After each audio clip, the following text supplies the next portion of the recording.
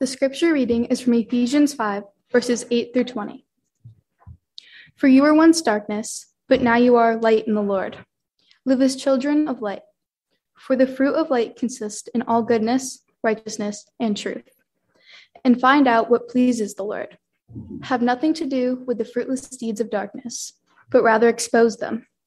It is shameful even to mention what the disobedient do in secret.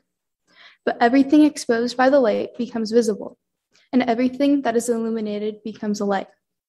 This is why it is said, "Wake up, sleeper, rise from the dead, and Christ will shine on you." Be very careful then how you live, not as unwise, but as wise, making the most of every opportunity, because the days are evil. Therefore, do not be foolish, but understand what the Lord's will is. Do not get drunk on wine, but which leads to debauchery. Instead, be filled with the Spirit, speaking to one another with psalms, hymns, and songs from the Spirit. Sing and make music from your heart to the Lord, always giving thanks to God, the Father, for everything. In the name of our Lord, Jesus Christ. This is God's word.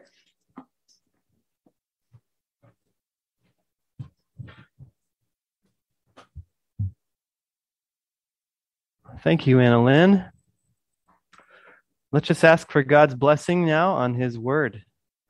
Lord, would you shine on us, show us who we really are in Christ, help us to know how to walk in him.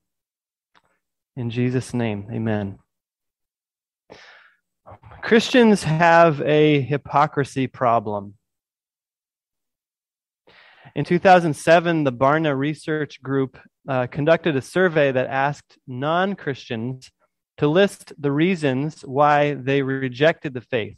And interestingly, none of the top reasons had to do with Jesus or the Bible or theology. They had to do with Christians themselves. Here are the top three answers. 95% said that they perceived Christians as being anti-homosexual. 87% said Christians were judgmental. And 85% said Christians were hypocritical. Being a hypocrite means saying one thing and contradicting that by how you live. And whether or not those perceptions are true of Christians, the fact is that we have that reputation in the world. You watch the news, you see what happens, you see the church scandals, the pastors that embezzle money or have a moral failure. You see the way so-called Christians resort to violence and make all kinds of commotion. But it's not just about headlines or people out there. It's about real lives in our world, in our community. A few years ago, a friend of mine invited a friend to their church. Well, the friend they invited happened to be next door neighbor to a family that attended that church. And this friend would often hear that family fighting and arguing. And so do you think she took that invitation to go to the church? No. And this is personal for you because many of you have told me that your faith was significantly damaged or derailed at some point in your life by a hypocritical Christian or Christian community. Maybe a pastor who was unkind to you, or a church that was cold and unwelcoming, or a church that split over some petty conflict.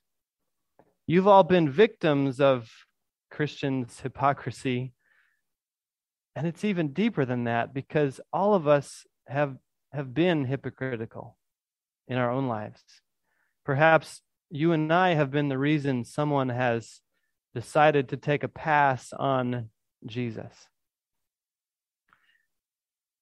It's easy to be a Christian on Sunday mornings, but what matters is that we are a Christian on Mondays and Tuesdays, and a Christian at work and at home, a Christian in public and in private, in our cars, at the gym, at family gatherings, that our life in Christ permeates and integrates all of who we are and what we do.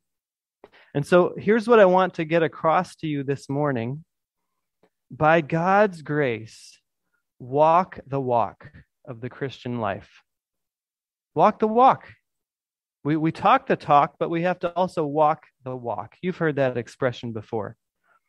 And this is the theme of the third paragraph of our church membership covenant, which can be up on the screen in the next slide.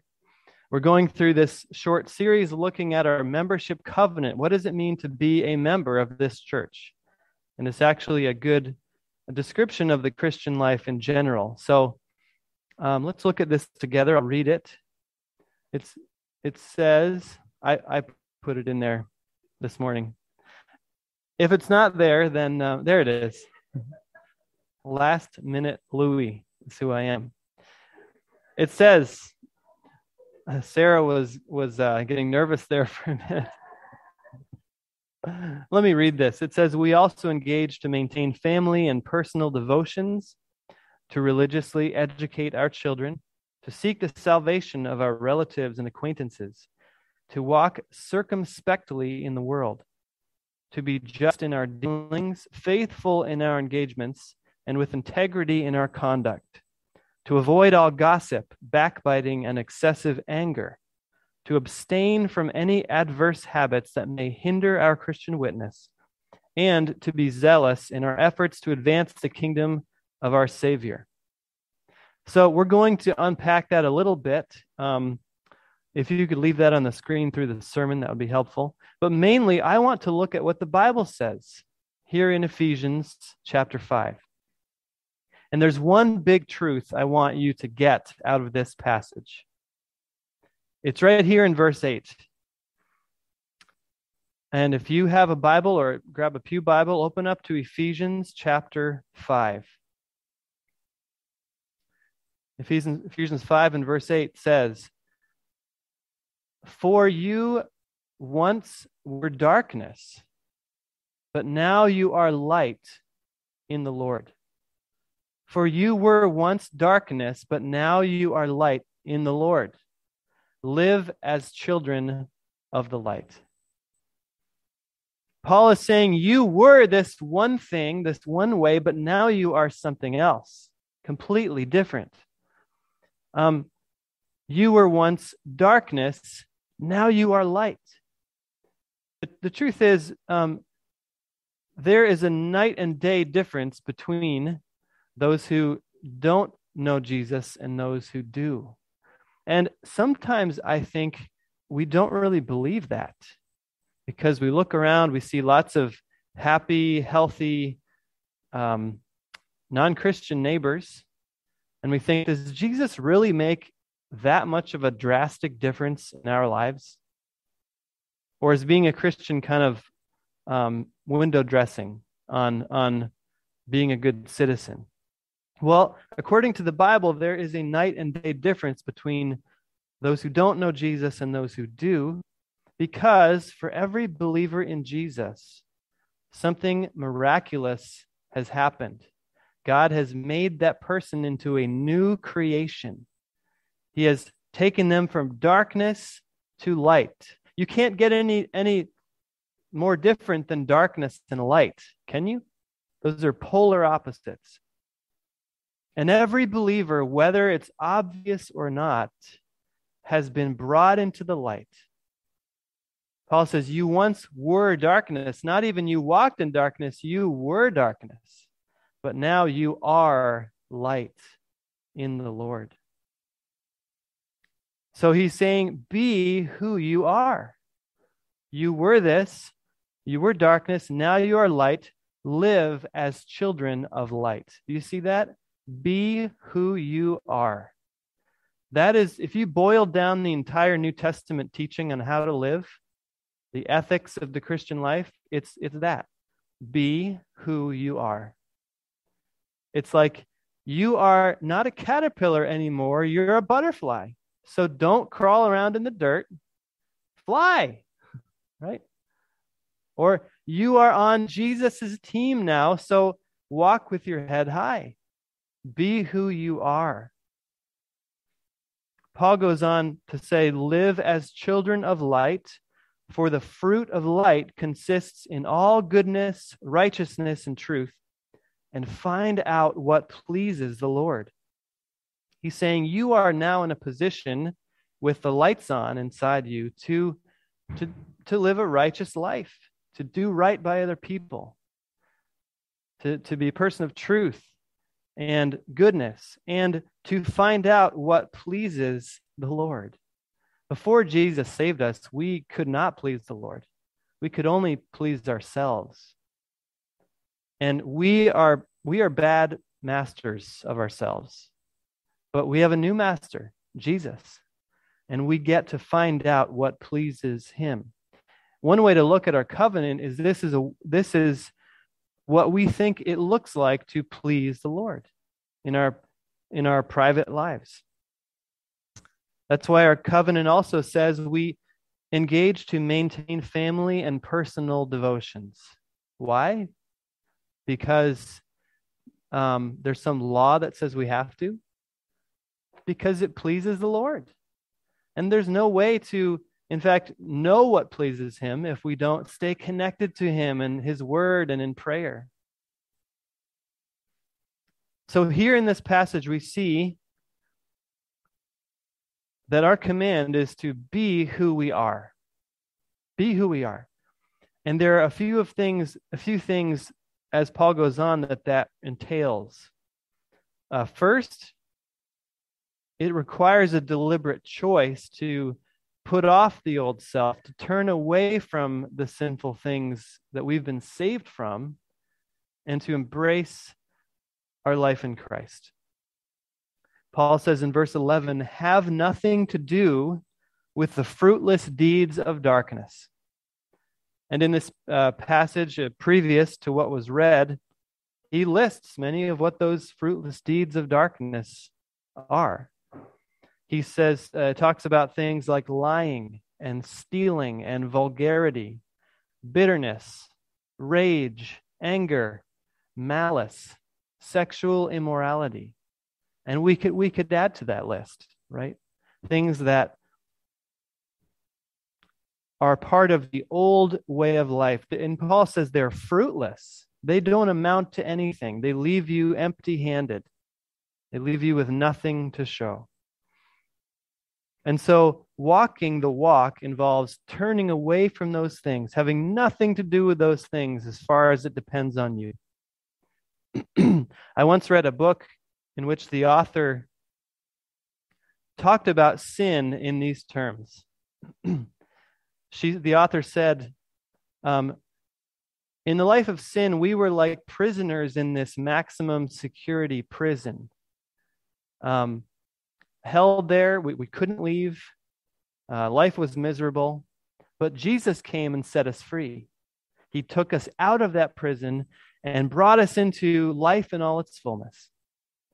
And this author said, for the Christian, sin is kind of like going back to that prison and hanging around on your vacations and weekends and just enjoying that old life. It's an absurdly contradictory thing to do, isn't it? And yet we all do it. It's ingrained in us. But Paul says, turn away from that. Have nothing to do with the fruitless deeds of darkness. And when we do turn away from sin and live as children of the light, Paul says, what happens? Verses 13 and 14. Everything exposed by the light becomes visible, and everything that is illuminated becomes a light. This is why it is said, wake up, sleeper, and rise from the dead, and Christ will shine on you. In my church growing up, we would say that every time someone was baptized and came up out of the water.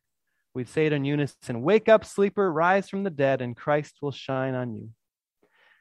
What Paul is saying is when Jesus shines his light on you, like the sun, the star of our solar system, when he shines his light on you, you are then a moon that reflects his light to others.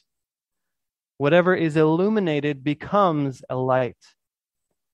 And when you walk around in your Monday through Saturday life, you are luminous with the light of Christ, shining in the darkness, exposing evil, even by simply your presence. It's not that Paul says, have nothing to do with the fruitless deeds of darkness, but rather expose them. He's not saying we should go around pointing our finger and saying, hey, you're a sinner, you're a sinner, you're a sinner.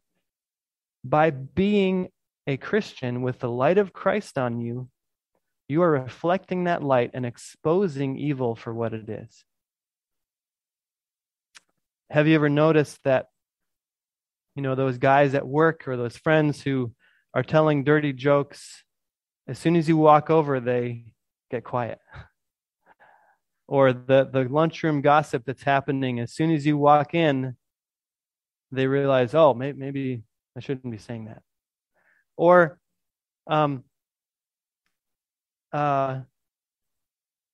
what's this other example? The person who is bitter and angry at God gets angry at you because they see the light of Christ in you. But it can also be positive. It can be attractive. People who are suffering and hurting see the light of Christ in you and are drawn to you. People who are friendless and lonely see the light of Christ in you and are drawn to you.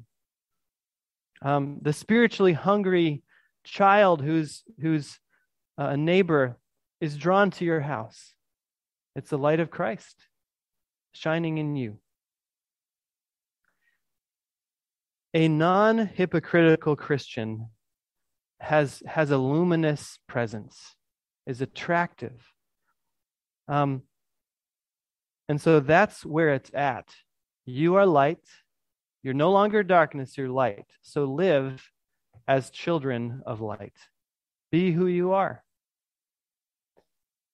But one of the things I notice in Paul's logic here, especially in verse 15 onward, is that being who you are isn't necessarily automatic.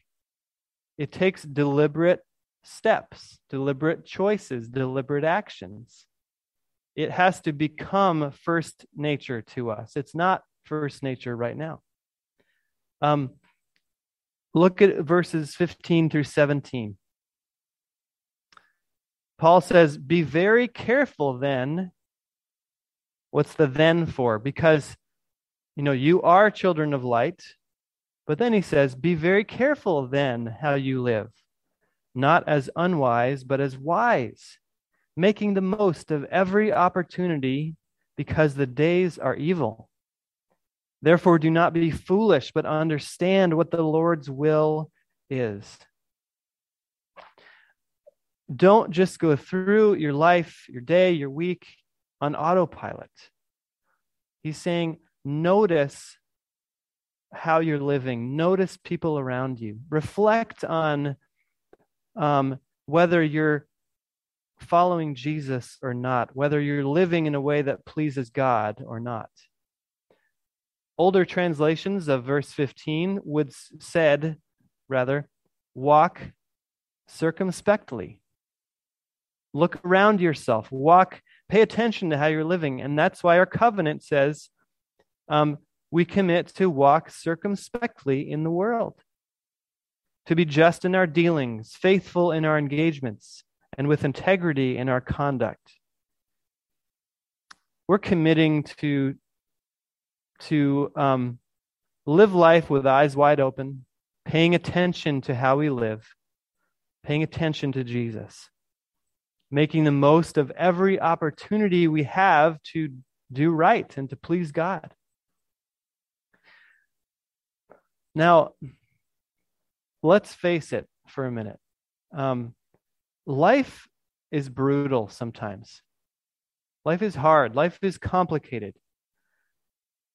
And it can be easy to be discouraged or confused or to be overwhelmed by the darkness around you. Do you ever feel that way?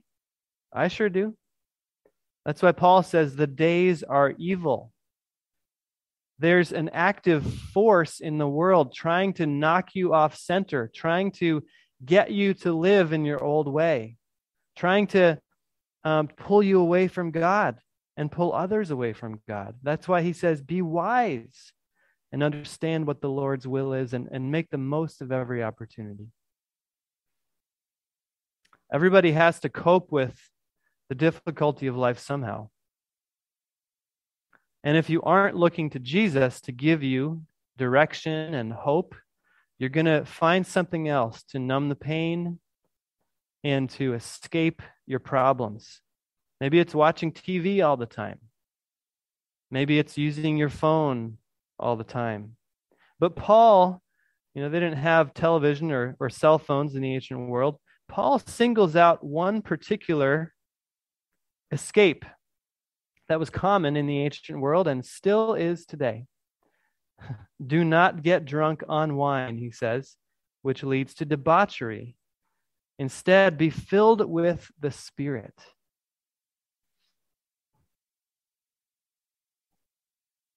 I was walking up Middle Road the other day, and in fact, if you walk up there today, you would see this. And I noticed just one empty beer can after another in the ditch. And it's all around here on the roads, you'll see that.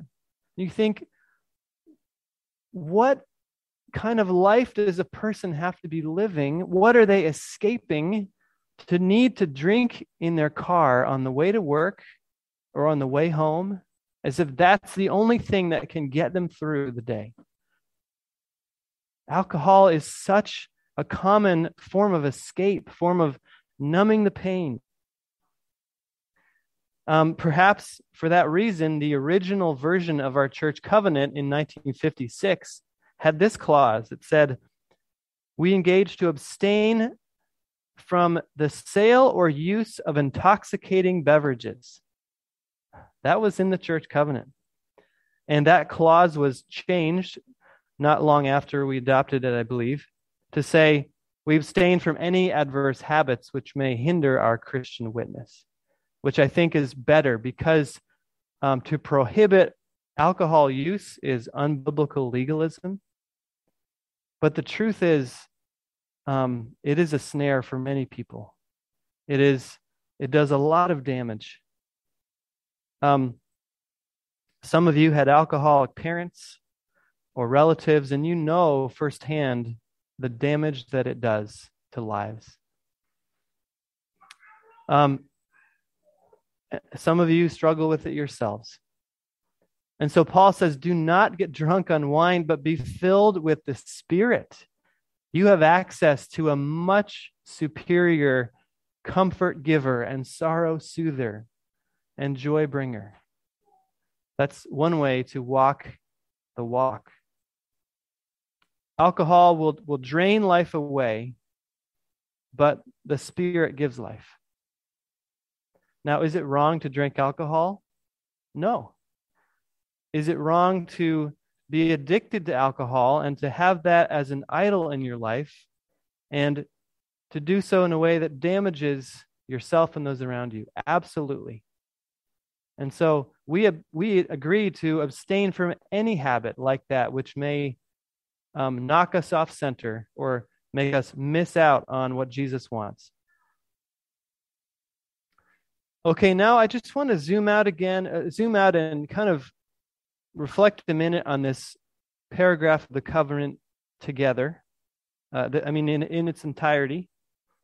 What are we committing to? We're committing to walk the walk of the Christian life.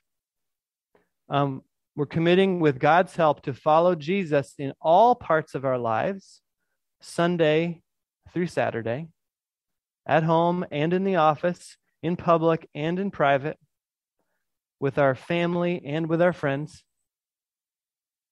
How we raise our children, how we conduct our business. And one thing I appreciate about this covenant is that it gives us guidelines without legalistic prescriptions. So it says we should have personal and family devotions. That's a good thing. It doesn't say what our schedule should be or what those devotions should look like. It leaves freedom for that. it doesn't tell us how to seek the salvation of our friends and relatives, but it says we will commit to doing that, to sharing the gospel. It doesn't tell us what habits are adverse to our Christian witness, but it does tell us to abstain from them. So there's freedom within these bounds. The bottom line is we commit to walking the walk. In other words, we commit to not being hypocrites. Now, you may look at this list of things we're committing to do and just feel guilty. I have at times felt a little prick of guilt reading this. You may feel like it's burdensome, or like walking the walk is this high moral standard that we strive for that is exhausting. But the truth is, although following Jesus is costly, not following him is more costly. Let me explain this for a minute. Think about the word integrity. Integrity means to live up to a high moral standard, right? But the deeper meaning of that word is to be integrated with yourself. So to have all parts of your life connected in a coherent way, not to be pulling them apart.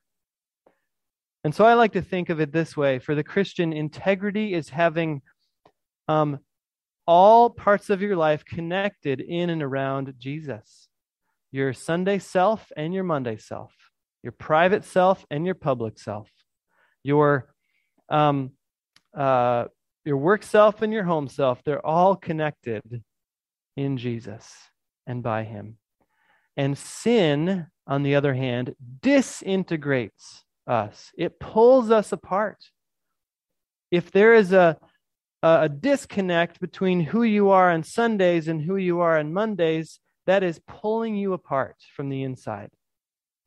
If you worship on Sundays but give little thought to prayer through the week, that is a tension that is pulling you apart.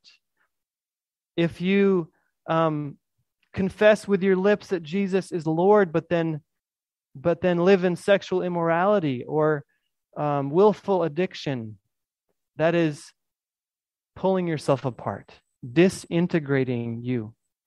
The only way to walk the walk is to daily ask God to make you a person of integrity that is integrated in Jesus. And by God's grace, that's what we are. This is not a church full of perfect people. This covenant is not saying we are perfect people. It is saying, by God's grace, we are recovering hypocrites. We are those who are being reintegrated in Christ. That's what a Christian is. So if you have, let me just get real for a minute. If you have a drinking problem or an anger problem or an unforgiveness problem or a sexual immorality problem, this church is a place for you. This church is for you. What you need to do is turn away from that sin and ask God to help you become a person of integrity. And he will answer that prayer. To do what Paul said, live as children of the light and find out what pleases the Lord. The truth is that while hypocritical Christians are probably the biggest deterrent to people believing in Jesus, the opposite is also true. Authentic Christians are the biggest apologetic, the biggest attraction for Jesus. I want to share something in closing that I've had filed away in my notes for such a time as this. From 1991 to 2007, the Fuller Theological Seminary's School of Intercultural Studies, that's a college in California, they conducted a survey among 750 Muslims who had converted to Christianity. And These Muslims were from 50 different ethnic groups from 30 different countries, so it was pretty diverse. And the study asked these Muslims to rank different reasons that were factors in them deciding to follow Jesus. And when you're in a Muslim setting, that's a big decision. That often has huge social cost. So they listed the top reasons for their conversion to Christ. And then all their answers together, they put them together and came up with the top 9 reasons that all these Muslims had followed Jesus. Number 8 was that as they read the Bible, they were convicted of its truth. Number 4 was that the prayers of Christians had healed the disabled and delivered others from demonic powers, which happens a lot in Muslim settings. Number 2 was that Christians appeared to have loving marriages in which the women were treated as equals. And I think you know what I'm getting at, what the number 1 reason was. Christians practiced what they preached. That was the number 1 reason why Muslims became Christians.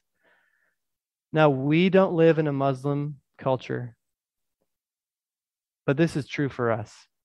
We are surrounded, we live in a sea of secular pagans, and they are watching us, perhaps eager to find reasons why Christianity is untrue. Right? They're all too eager to write off Christians as a bunch of hypocritical phonies. And you know what? Perhaps I and you have given them reasons to believe that at times. But as they watch our lives to see if this Jesus guy is real or not, won't you give them a reason to believe that he is? Walk the walk. Won't you show that he is real? Live in the light. Be who you are. Amen.